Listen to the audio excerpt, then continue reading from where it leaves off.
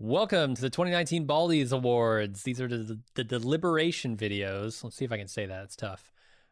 We intend these things to be watched sort of after you watch the Baldies ceremony. So if you haven't seen that yet, maybe go check it out and then come back if you have questions or want to see the whole process. Maybe wonder why we voted a certain way. This is where you'll get all that information. Also, we're going to spoil every single bit of everything on this list. So if you haven't seen it all, don't watch this. If you haven't seen every piece of television and film that came out this year, you probably shouldn't watch. That's not true because this is actually not intended to be a comprehensive list of everything that came out this year. It's actually just everything that we saw, either one of us saw, that came out somewhere between January 1st and December 31st, 2019. So if you're wondering, oh, why didn't X get included? It's probably because we didn't see it or it didn't come out this year. Mm-hmm. So yeah, I think without further ado, let's check out the Baldies. Is that This category is comedy, which tends to be difficult because I watch a lot more comedy than you. Mm-hmm. So this tends to be a one man comedy. But you, I'm looking through the list. I think got in I the watched game. all the important ones. Oh, okay. Well, All the ones that I think are going to end up toward the top of this list, except for maybe one, but all we'll right. see. This is truly unsorted. This is just, I think, maybe a chronological order of when we watched them. Maybe. Can I put a massive caveat in here? Okay. Neither of us watched Succession.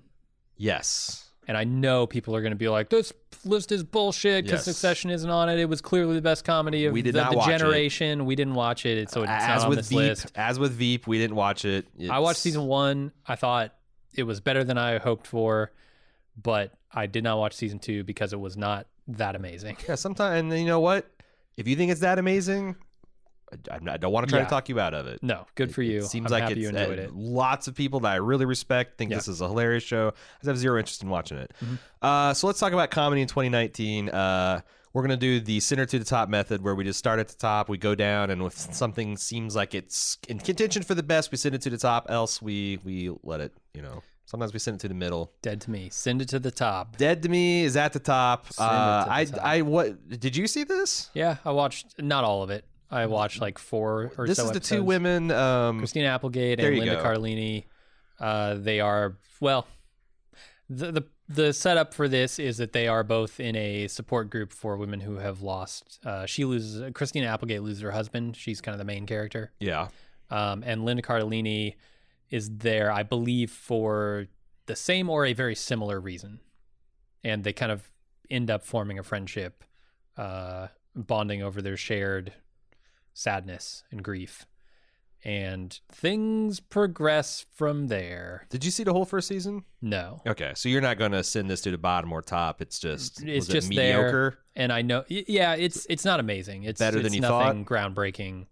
It was funny. It was good. Okay. I enjoyed it, but I have not gotten through all of it. Where's it on the Santa Clarita diet scale? Is it better? It's than better. that? Okay, because that's like I have zero interest in even Yeah. trying something that's below that on the scale. Okay, And that was also out another season this year, and I just didn't watch it. I didn't get to that. I didn't get to Glow, which, man, there's so much TV that I want to watch that I haven't been able to yet. Russian Doll. I'm going to say send that one to the top. Okay. I think that's warranted. Shrill that's A.D. Bryant playing essentially an A.D. Bryant type comedic writer that is overlooked by her boss. She's just kind of wisp of a woman that's like gainsayed and doesn't have a lot of self-confidence, and then she decides to start talking about her authentic experience and what it's like to be a hefty gal and being sexy and dealing with relationships, and it's Shrill. It's fine. It's good. It's actually I liked a lot of it. I remember there was like 3 or 4 of these in a row where it's like Yeah. it was all the same concept where like this generically woke person is working for this this wealthy invariably white sometimes LGBT content creator company, and they get at odds with their performative wokeness, and it's just fine. I had some of my problems with it, but I would watch it again. I like A.D. Bryant. I don't think it needs to go to the top or bottom. Yeah, a lot of this stuff is sort of a victim of the coverage that we gave it, because like so many of these are just one-off things that we watched for Bald Move TV. I did watch this entire season because each episode is like 15, 20 minutes long, and it was easy to gun through it all. But yeah, but like I said, Bonding and Ramy and Special and Catch-22, all those are going to kind of get short shrift because we watched an episode and had to move on. And those all felt of kind of a piece. Yeah. In fact, I might even keep them all together when we get to them. John Oliver, send it to the top. I mean, yeah. John Oliver is still doing the John Oliver thing, which is still very powerful, but like with every passing year becomes more just the way things are done now. Yeah, and that's the thing. It's like so Malcolm Gladwell, I think in season 2 Revisionist History, did a very interesting thing where he went over the history of satire, and how. I mean, I don't know, because like Malcolm Gladwell is not the end all be all of critical thought. America's smartest human being, apparently so, judged by Malcolm Gladwell. But he made a point that like many times satire that sets out to skewer some societal norm that's being violated, or like a government that's unresponsive to the needs of its constituents, or whatever you're trying to do, blow the lid off something through humor, tell the truth to power through humor, often does more to normalize the behavior than it does to stop and make people reflect. And I'm starting to wonder if this John Oliver, Today Show, Samantha Bee complex is doing that people watch it and that gives them the moral outrage and fortitude that feels like they're doing something. And I guess informing yourself on something is in fact doing something, but it's doing more to normalize and get us used to behavior than it is to actually get us off our asses to do change. I don't know. That's why it's like, this is no longer, like you said, the revolutionary, amazing, like, oh my God, this guy's doing, instead of doing a 3-minute joke bit on Daily Show, they're doing a 30-minute joke bit where they really educate you on something. So. Yeah. I mean, I think to the top. I don't know if it'll stay there, but. Okay. To the top. That's what I would do with it.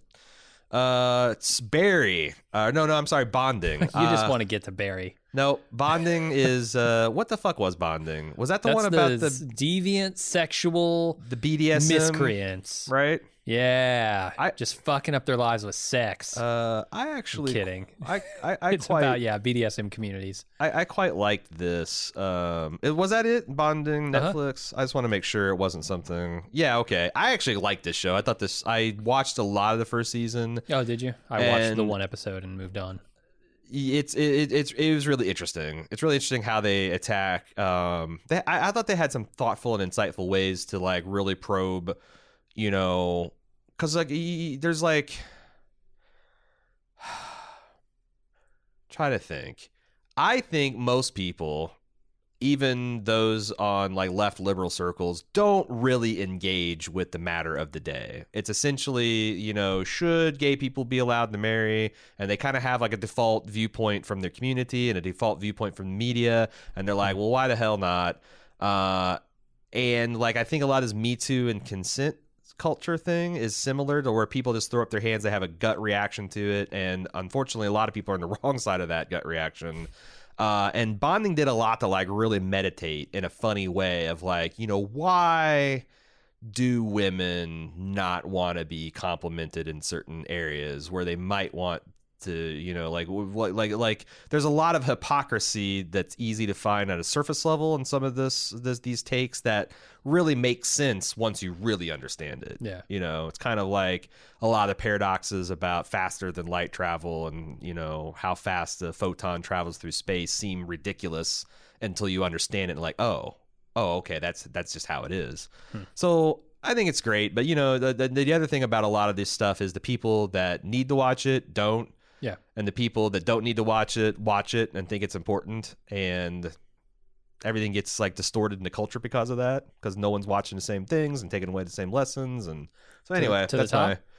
Yeah, it's with Shrill. Like these things are going to like Shrill, Bonding, Ramy, Special, all are going to like be in a tightly knit pack that moves through these. Gotcha. Barry to the fucking top. What an amazing show. Can we also put Fleabag to the top? Fleabag, was that right underneath it? It sure was. Fleabag to the fucking top. Bam. I'm not even going to try to pre-adjust those. Those are some amazing shows. State of the Union. This is the show that I always forgot that I watched, because every single time I'm like, what the fuck is State of the Union? Cecily's like, it's that one show about the people that are going through marriage counseling. Yeah, Chris O'Dowd. Uh-huh. And I know her name. I can't think of it. Yep. Seen her in a lot of things. Rosamund Pike. Yeah. Thank you, producer. Just sit in a cafe and talk for hours. Yeah, like 7 to 10 minute long episodes. Like 3 hours. I don't know how long the series is. It's like an hour and a half or something. Yeah, and it's like in equal 10-minute chunks. Yeah. And they talk about their failed marriage. They're actively failing marriage. It's fine. I actually, there's a lot of things I like about this. There's some interesting comedic performances. It's fine. I think it's right where it needs to be. I agree. Always Sunny in Philadelphia. I didn't see this season yet. I think it's got to go to the top just for the climate change episode alone. Okay. Tuca and Birdie. This is a feminine BoJack Horseman. Okay. A lot of the same DNA, a lot of the same producers, same kind of blended human and animal animation style. Mm-hmm. I don't like Ali Wong. I've seen some of her stand up, and I don't. That's who Birdie is, right? I really like Tiffany it's Haddish. Rosamund Pike, actually. I really like Tiffany Haddish, but regardless, the it doesn't matter. Like I don't. It doesn't matter whether you like them or not. They do very good voice work, and there's another. Like I actually learned a couple of things, a couple nuances about like the boundaries of appropriate workplace relationships through watching this, and how some of those unhealthy dynamics can come about. So I'm gonna send this to the top. It's an adult cartoon. It's an adult cartoon. Like I said, that's the other thing is like these adult cartoons are doing the Lord's work, teaching generations that were not otherwise taught how to interact with people in a healthy, respectful, loving manner. Yeah. Like, turns out all that shit that we watched, like the feel good, TGIF, the Tanners resolving everything on Full House, that's all bullshit. That's all bullshit and fantasy. This shit's real. Mm-hmm. So yeah, sit down and watch Tuca and Birdie and BoJack Horseman with your teenagers. Stay Catch-22. This is the war show that the guy's a pilot, I think. Yeah, and bomber pilot doing very pilot. dangerous missions in World War II. Yep. And the Catch-22 is obviously, if you're crazy, you have a mental illness, you cannot fight in a war. Right, you're discharged. But if you fake a mental illness, it's proof, or if you want to get out of combat, it's proof that you're not crazy. Right. So it's inherently funny, tragic concept. It was executed very well. I watched the first 2 episodes. Yeah. I didn't finish because I didn't have time. Same here. And unfortunately, it's going to have to stay there because of that. Good Omens to the top. Good Omens I watched all of. I'd put that to the top. To the top. I really enjoyed that. It's good. It's good. Rami. A lot of fun. Rami I thought Special. was awesome. I'm going to send it to the middle. Yeah, with Shrill and Bonding. Rami was really good. It was another victim of our schedule that I just never got to it. I grew up as in a kind of backwards, regressive religious environment. I'm not going to say the exact same DNA is there with Rami and his conservative Muslim community, but it's not there. You can understand the pathos a little bit. Yeah, a lot of the like seemingly nonsense, like because every religious tradition, if you look at it from like a secular viewpoint, none of them people like to give shit to the pantheon of Hinduism because you got elephant-headed gods and you got gods with 6 arms, and our God just spent 3 days in the ground and resurrected himself, and that's just normal stuff, normal God stuff. No elephant heads. It's only normal because we live in the society in which it's normal. We live in a society. So, we certainly do. We do. So yeah, I'm Shrill. It can hang out there with Shrill and Rami. I threw Special in there too. Special is about a person with a disability and what it's like, to both need people to help you out in your day to day, but also kind of like how that sucks. I believe he's also a writer working at a... Yeah, this is very much in the vein of Shrill in the setup. Yeah. So you got that.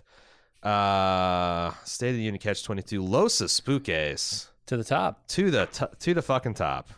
You know what? Good Place season 3 to the top. Righteous Gemstones to the top. Rick and Morty to the top. Mm-hmm. Documentary Now to the top. BoJack Horseman to the top. I'm trying to think. Man, what were the I'm going to look up the documentary. Yes, please Now do. episodes, I'm going to send them all to the top, and we can argue about it. And then we have the unloved stepchild. Apologies to all the loved stepchild children out there. Frankenstein's Monster Frankenstein. Oh yeah, this is the David Harbour. Yeah, short like stage play mockumentary. Yeah, I liked it. It's funny, but I'm never going to watch it again. Yeah, I'm probably not either. But yeah, it's almost like if someone told me this is a bonus documentary now episode, I'd believe them.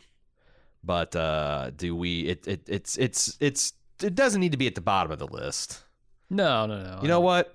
I'm gonna send it to the top. I'm gonna send it right. I'm gonna put it right there. The top got big, man. Yeah, the top is more than half the list. In fact, all this stuff is better. I'm just gonna. Yeah, it's better than the show you didn't watch. I just wanted to see if you catch that. All right. Do we have Documentary Now season 3? Yes. So season 3 included Batshit Valley parts 1 and 2. Oh my God. Yes. Which is a beautiful lampooning of Wild Country, I think is the name of the documentary about the Rajneesh religion that formed out in like Washington what is the female, or Oregon like or something? Rita. The woman that Rita. takes over the cult from within in this is fucking amazing. Oh, like yeah. The shit that she gets up to in Batshit Valley. Yeah. Yeah. Oh, I love it so much. No, that was a really, really good one. There was original cast album Co-op, which is like an album recording of the ill-fated 1970 Broadway musical Co-op, which is a comedy centered around a cast of characters who work, live, and want to live in the same co-op. It's so funny. It's really good. The whole thing is basically them recording a song. Especially since like the actual Broadway production gets canceled. So they're doing the video, like the video behind the scenes version of it. And they're recording a soundtrack for I think that's the one where the production. producer's like, hey, I know two things in this world. Everything that's going to happen before it does and exactly what women want. Or so he's like make these grandiose statements like that. It's so funny. Yeah, it's good. Waiting for the Artist. Oh, right. A performance artist returns to her native Hungary for a career retrospective. That's Cate Blanchett, right? Yes, I believe so. Oh my God, that's an amazing one. Yeah, that was really good. Yep, Cate Blanchett. Searching for Mr. Larson, a love letter from the Far Side, which I don't remember as being particularly funny. I don't even remember that one. Sweetly Unhinged fan gives up everything to track famed comic strip creator Gary Larson for his documentary. It sounds like a very Fred Armisen thing. Yeah, I don't believe they ever like get to talk to him. It's like the failed. I think that's based on a real life documentary about Bill Watterson, right? The Calvin and Hobbes guy. Probably. I'm pretty sure. And there's Long Gone, which is an impressionistic look at the turbulent life of American jazz guitarist Rex Logan, who became a cultural icon in Eastern Europe when his music provided the soundtrack for the 1991 revolution in the Republic of Sardisavina. Is this a little bit of the Polka King? What was the documentary they're making fun of here? No, the Polka King was basically a crime documentary in a lot of ways. But this turned into that too, didn't they? Wasn't there like I said, like it wasn't as straight up, but there's like part of the Polka King. I felt like they lifted for it because that's usually this is like one core documentary that they're lampooning, but they have 2 or 3 other bits that they tie it together too. Right. And then the final one, Any Given Saturday Afternoon, is a professional bowling documentary starring Dexter as one of the bowlers, and I remember that being really funny. No, I mean the documentary now is one of my most favorite things. When I hear new seasons coming, because it's just it's exactly my kind of droll, but occasionally laugh out loud funny. And I love documentaries, so yeah. Okay, so that's the only thing I think we had a real big question about. So now we've got like we got a pretty good top. that we need to argue about. Mm-hmm.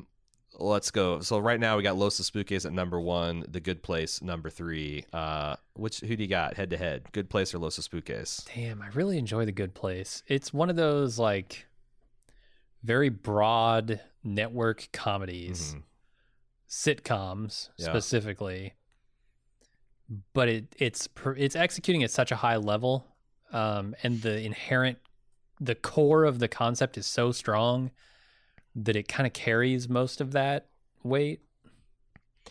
But Los Espookys is so fucking weird and different. Yeah, and it's also The Good Place. I binged the entire thing, so I have all of The Good Place fighting with like 8 very weird episodes of Los Espookys in my mind. Yeah, because I think The Good Place season 1 was revolutionary and amazing.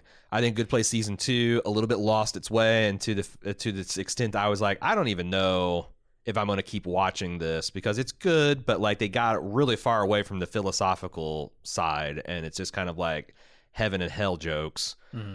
And then season 3 I thought was back to form, where yeah, they end up going to hell, and so many things happen. Yeah, like Ted Danson is trying to get them to the good place. He's working with them now. Yeah.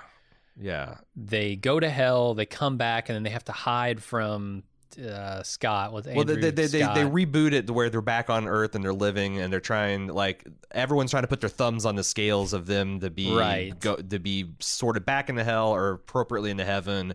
They're being tested once again. Yeah. At one point, Janet's playing all of the characters on The Good Place phenomenally because she's like fractured her. I don't know, and she's not a robot. She's not even a she. Nope. She's a metaphysical concept, which I quite enjoy. It's good. It is. I think I like Los Espookys better. Yeah. Who is the star of Los Espookys? Julian Torres has been like he's the chocolatier. The chocolatier. He's such a like imagine if you the NoHo Hank was the star of a spin-off series of Barry. That's what his character feels like. This, like, it's the star of it's just such a distinct, weird, cool character. Mm-hmm.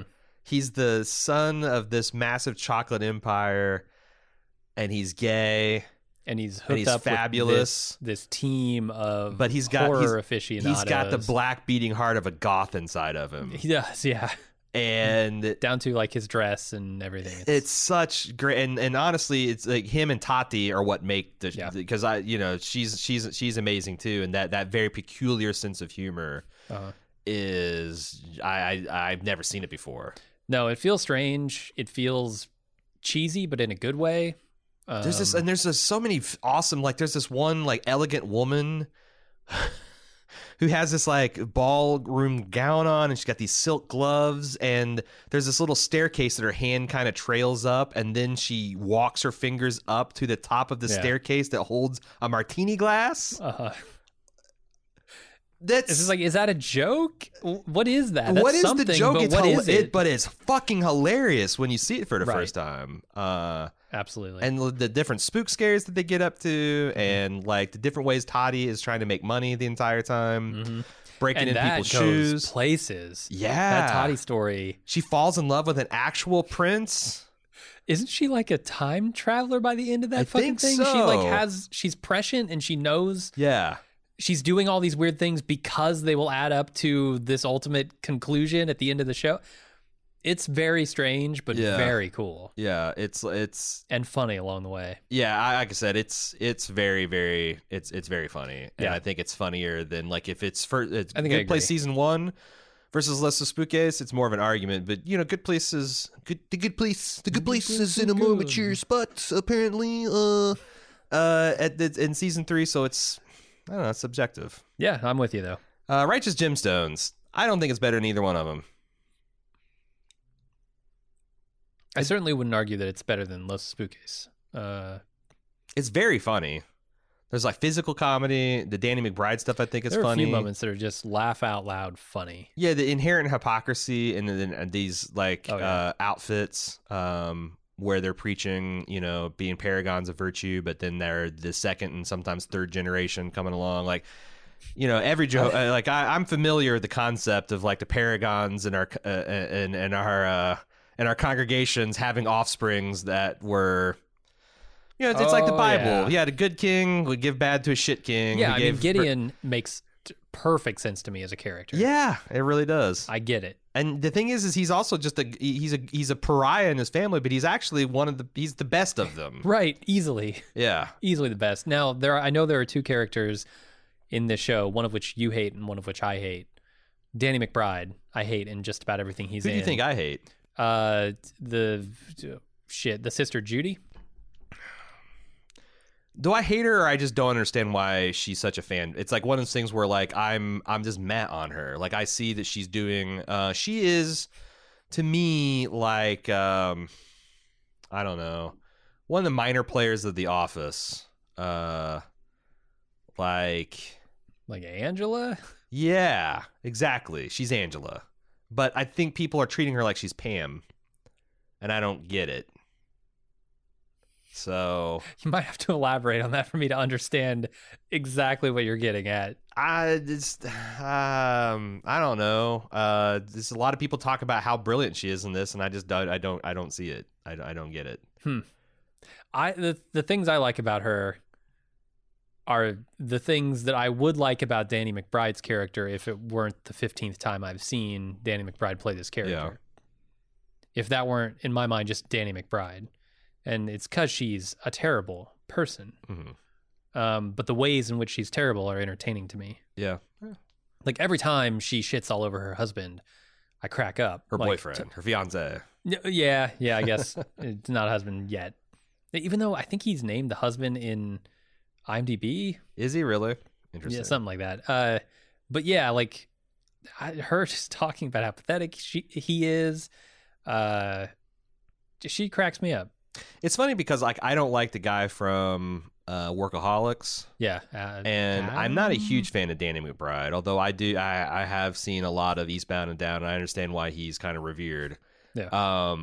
But they're really good at playing these particular roles. Oh yeah. Like I just love the way like Danny McBride glides through every scene with like notice him around the women and how he's holding like a constant flex. And then notice how he like struts around with his guy friends, and like there's just a lot of subtle things he's doing that I find funny in this context because it's so fucky. Like he plays this like hyper controlling but very insecure man, extremely, and it just blatant hypocrisy. And I agree, man. Danny McBride is a genius, a comedic genius in that one role. It's just unfortunate that I've never seen him in anything but that. Okay. So do you think do you want to make an argument that it's better than A Good Place? No. Okay. I don't think so. Setting aside our personal feelings of disappointment in the ensuing project, Rick and Morty season 4, half of season 4. Yeah, 5 episodes. I think there's not a noticeable. There's some people that were posting and like said that they thought it jumped a shark or whatever. I think Rick and Morty is humming along very, very strongly.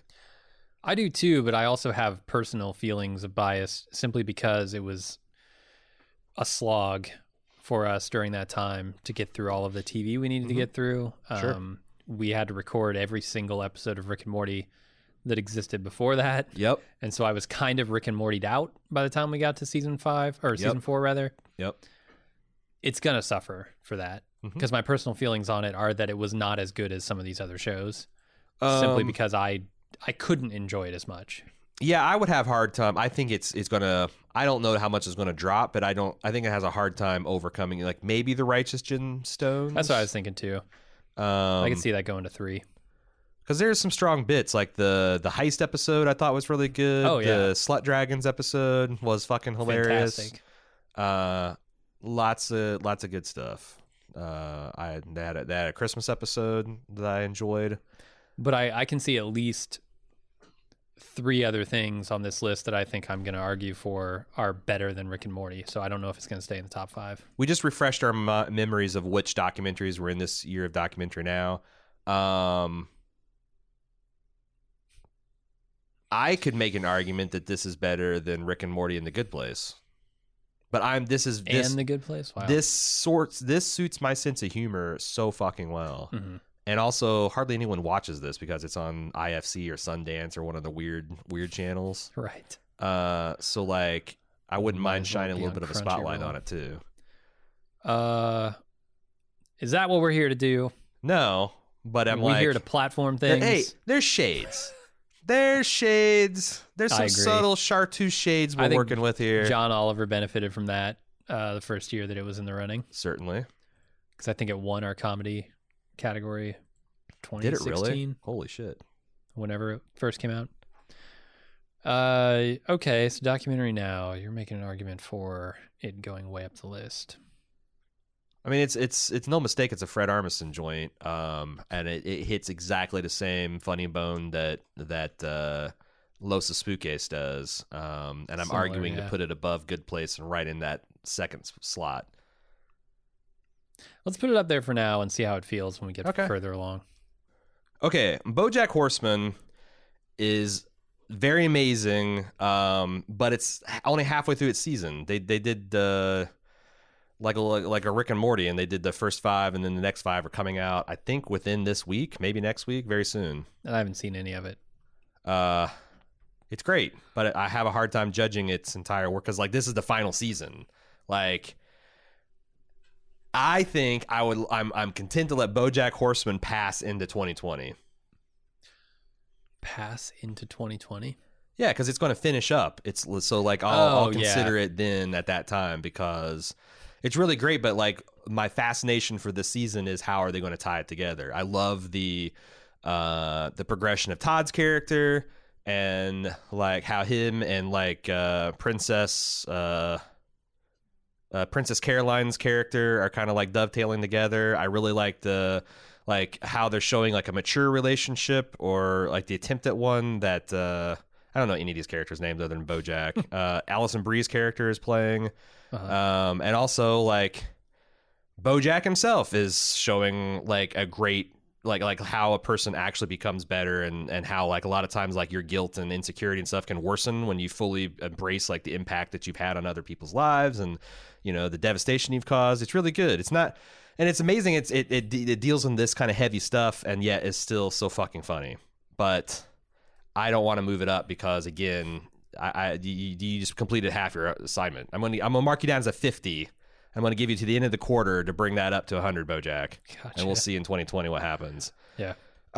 Good Omens, Yeah. better than Righteous Gemstones, I think so. better than Rick and Morty.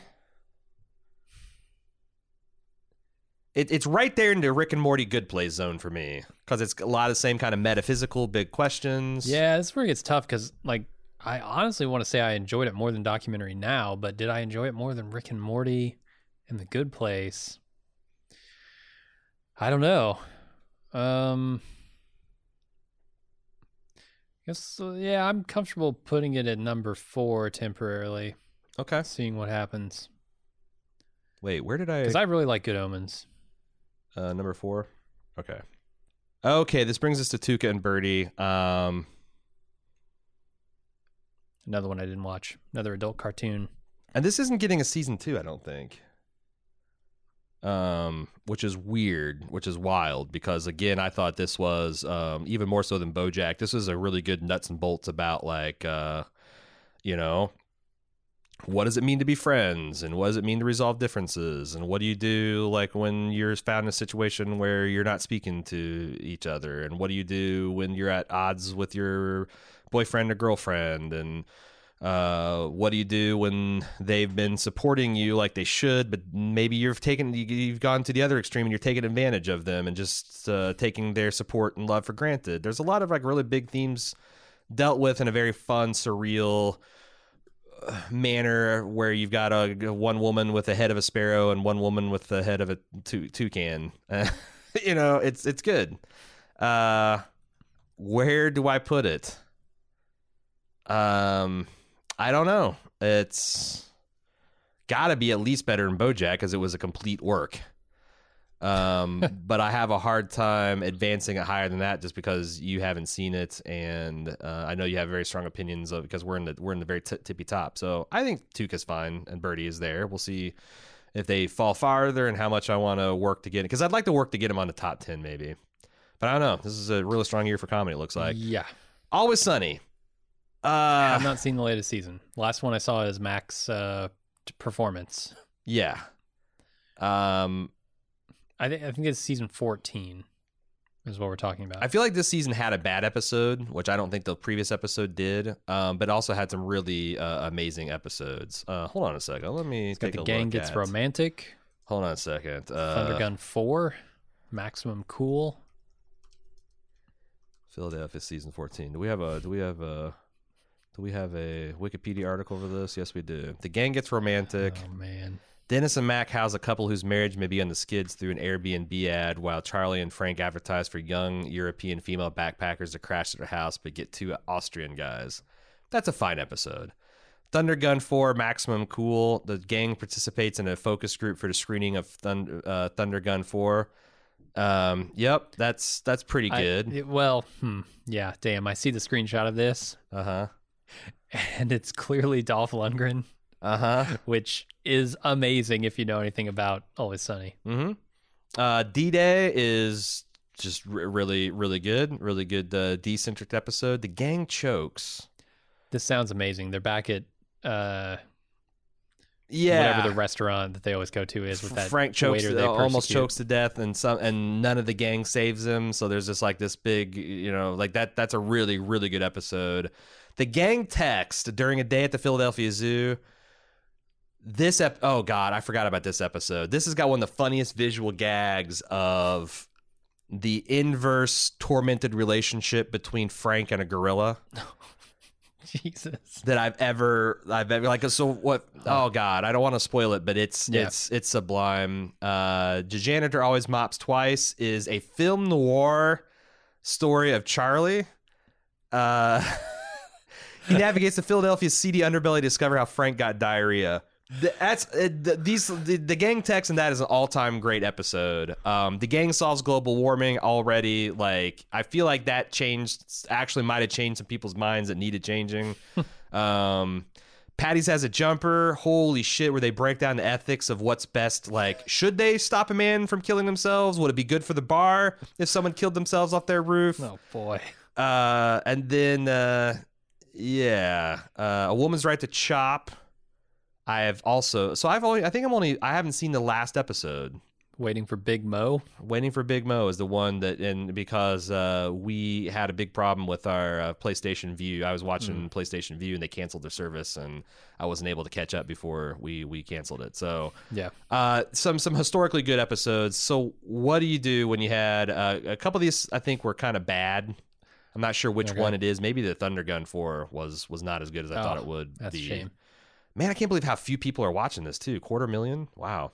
On the ratings. What do you do where you've got 14 seasons in, this fucking thing's still going strong? Are they going to not quit until they catch up to the Simpsons? Will they? As long as the Simpsons keep going. That's true. They have to actually throw in the towel first. Boy, I don't know. Like, to me, it's either right under or right above the Righteous Gemstones because they're using a lot of the same energy. Fundamentally terrible people doing terrible things.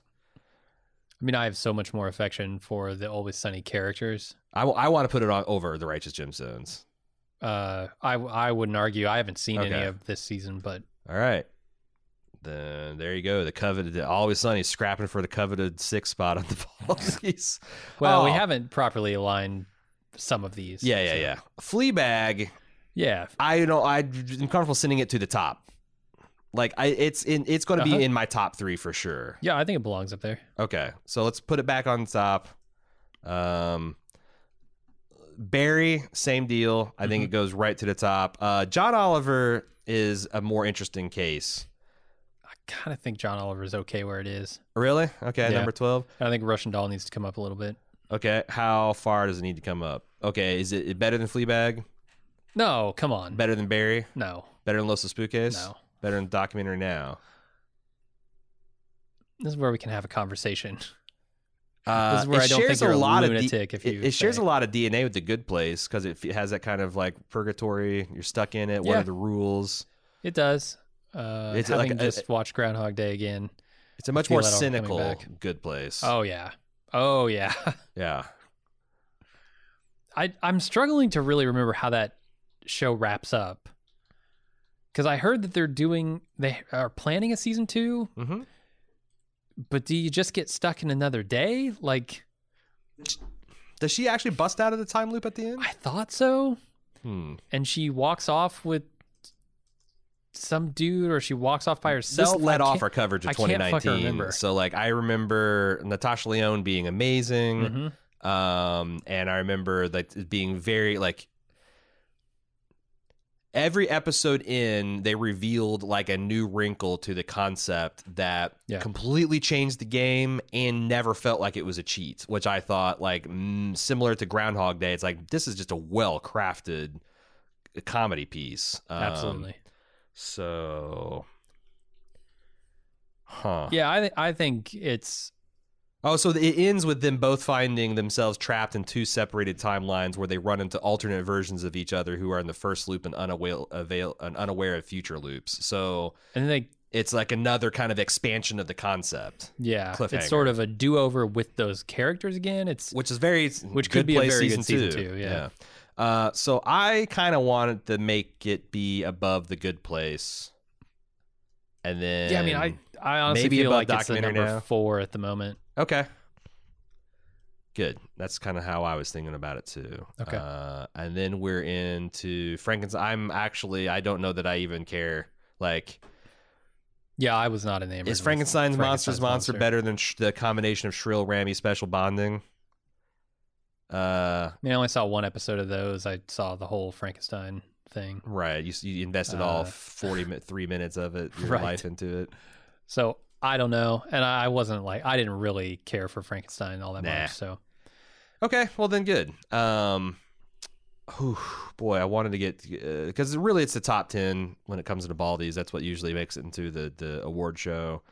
I have a problem. I wanted to shine a little light on Tuca and Birdie, and they're sitting there right at 11 outside the list. they sure are.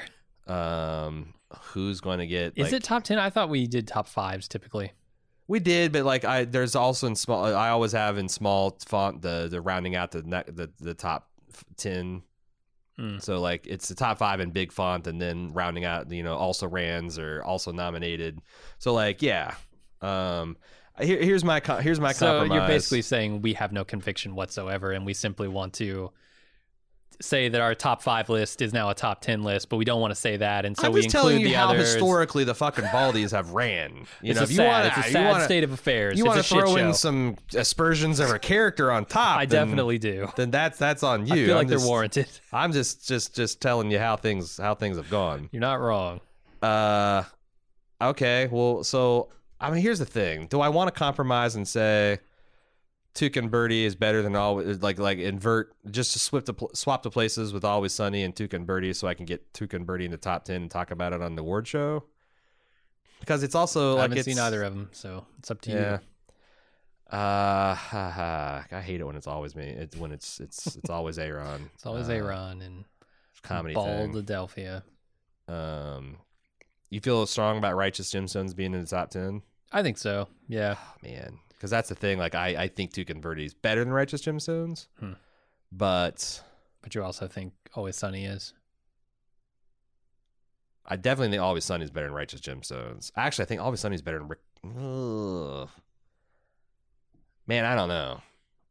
It's all of these shows are excellent.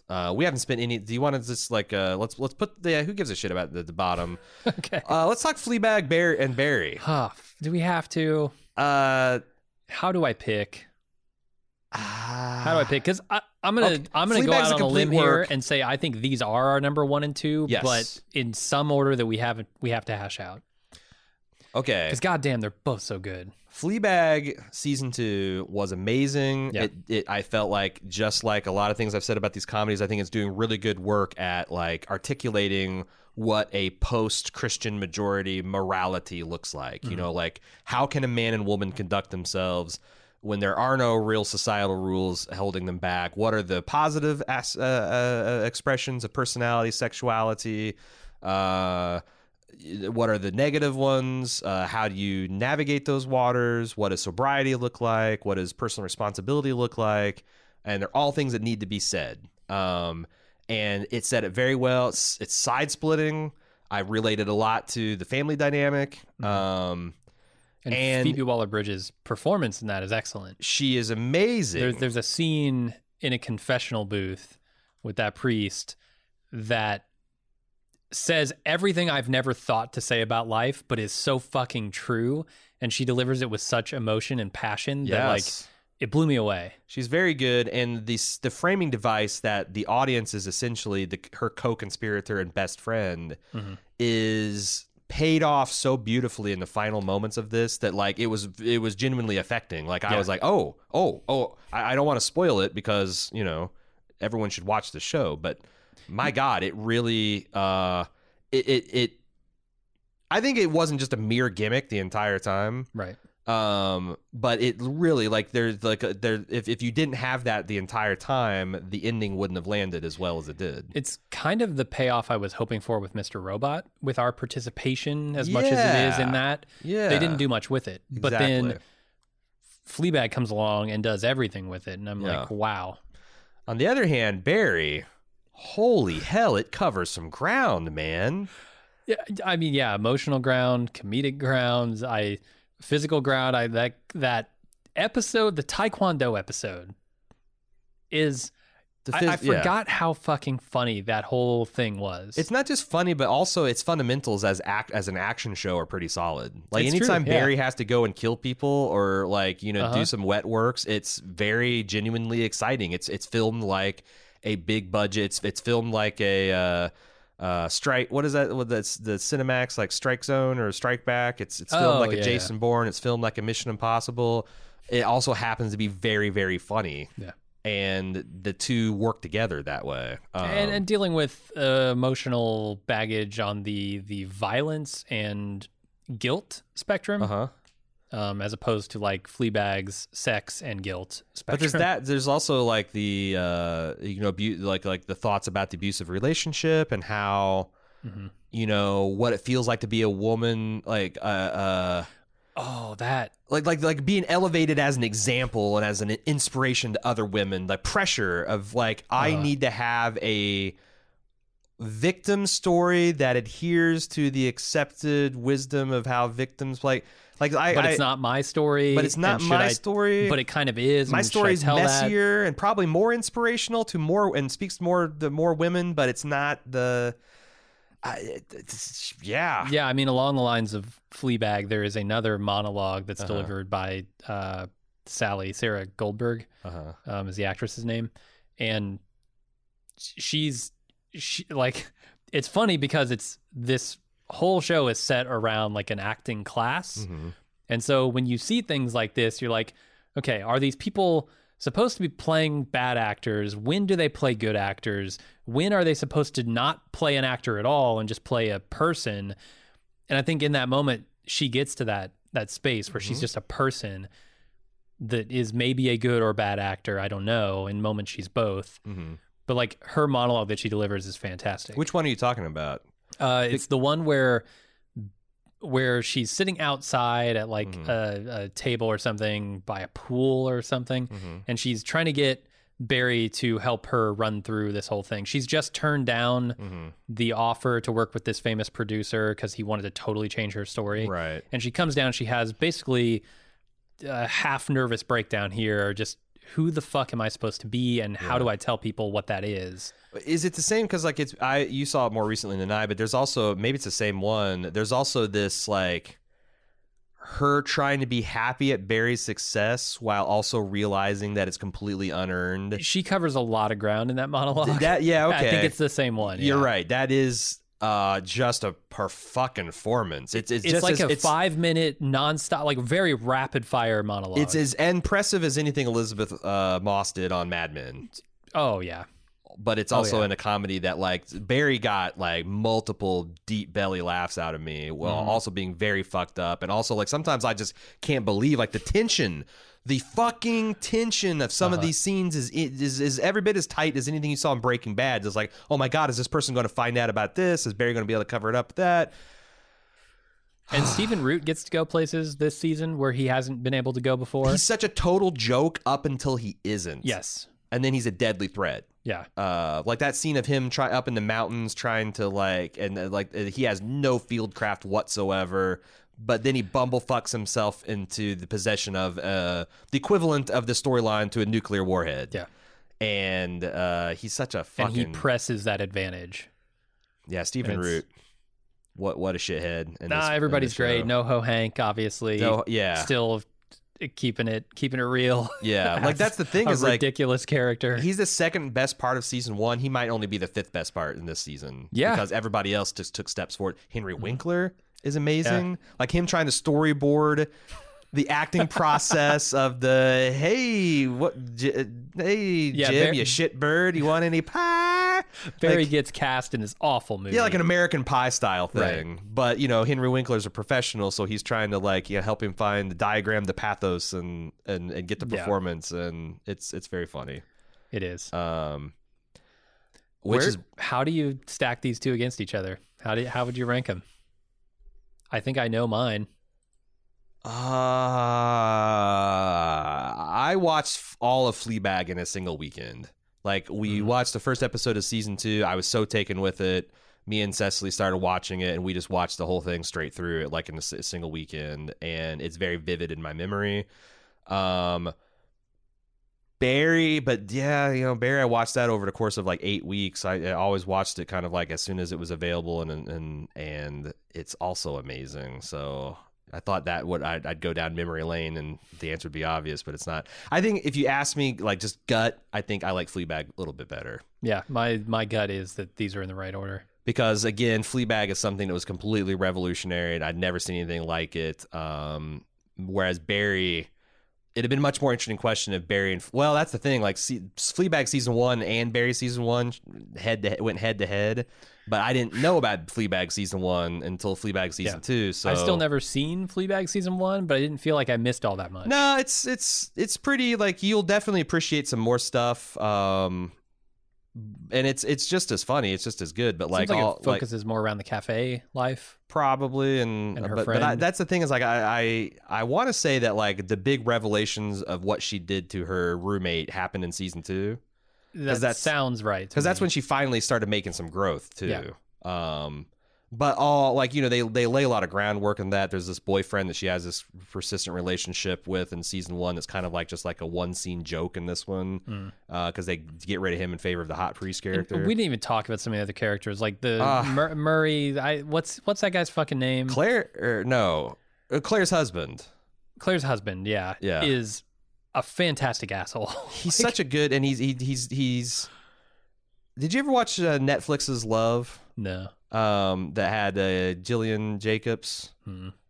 He plays her kind of boss / colleague, and is just he's so good at playing a guy that you just want to hate at a visceral level. He has one of those faces that, combined with any kind of dislikable personality, will immediately make you hate him. It's like Jack Gleason playing King Joffrey, only less murderous psychopath and more just petty sex pest. Yeah. Yeah, some of my favorite moments in that entire season were just Fleabag and him yelling "fuck you" back at each other. Yeah, like 4 or 5 times. Yeah. And her sister Claire is fucking amazing. I loved her dad. I loved the stepmom and how fucking passive aggressive and what a shitter she is. There's a lot of her in season 1 too. But again, Barry's amazing. This is a. If I was a total sellout, wishy-washy person, I would make these both co-winners. But no, you're not gonna do that. We'll read 10 in a top 5, but we will not make a co-winner. That's where the line is drawn. Yeah, right. Oh, how do you like your top 5? Here's the thing. 1 and 2 are clear standouts to me. Yes. Head and shoulders above everything else on this list. Yeah, there is a little bit of a fall off between that and Los Espookes, and then you've got like these original quirky comedies that kind of like I think Los Espookes Russian Doll documentary now, The Good Place, Good Omens are a similar kind of like really knotted up in terms of quality. And then there's another slight step down to the Rick and Morty, Always Sunny, Righteous Gemstones. Which is maybe not even to say that I think they're less funny. They're maybe just well-worn. Yeah, and a that's little the same too thing. I well-worn feel like to the same be thing. Interesting. BoJack, the Took and Birdie suffers that you haven't seen it, and BoJack you haven't seen it. Plus, it's an incomplete project, and et cetera, et cetera. Yeah. But yeah, and also like maybe it's just a half season. They haven't fully developed its themes, but like this season of BoJack didn't knock me over like last season. Last season was just a tour de force, and it just kept on building. This one felt like more, I guess. I don't know. Is it not as entertaining to watch this horseman put his life back together as it was watching him fly apart? I don't know. So yeah, are we good with our top 5?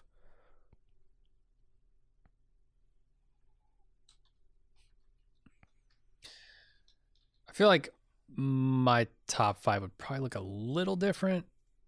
I don't know, the documentary now would quite make it. And Good Omens might come up a little bit. You want to swap it with? I feel strongly about documentary now being more enjoyable than A Good Place, but Good Omens is pretty fun. Yeah, I mean, really, Good Omens captured me in its spirit. Not so much that it was constantly hilarious, though it had its moments. It was more just like it's an visually odd couple, creative. Yeah, yeah, it is. It's an a pretty odd standard couple odd couple story. Yeah. But the style of both its humor and its characters and its visuals, to me, make it better than something like A Good Place. Okay. But still, I don't know how to reconcile like your documentary now love with my Good Omens love. So you think Good Omens is better than documentary now? Yeah, if I were doing this with Russian myself, Doll Good Omens is a line that it you think it's okay. I think so, yeah. I mean, Good Omens also has the originality factor going for it, Right. So I pretty heavily weigh that. Okay. How do you feel about that top 5? I think the top 4 is unassailable, and then like it's personal taste what fills that number 5. To be honest, but yeah, good. I'm fine with that. Okay. And then the number 1 and 2, just again excellence. Yeah. Like Go watch those. Pick if you one haven't and seen them. pick one and watch it. They're both very. It's easy to catch up on both of them. So if you want something that's profound and a fucking journey, and also it'll make you laugh out loud. If you detest violence, then maybe go Fleabag. Sure. If Frank open discussions of sexuality turn you off, then maybe go, and then you like violence, and go with Barry. All right, comedy. We're it's in the books.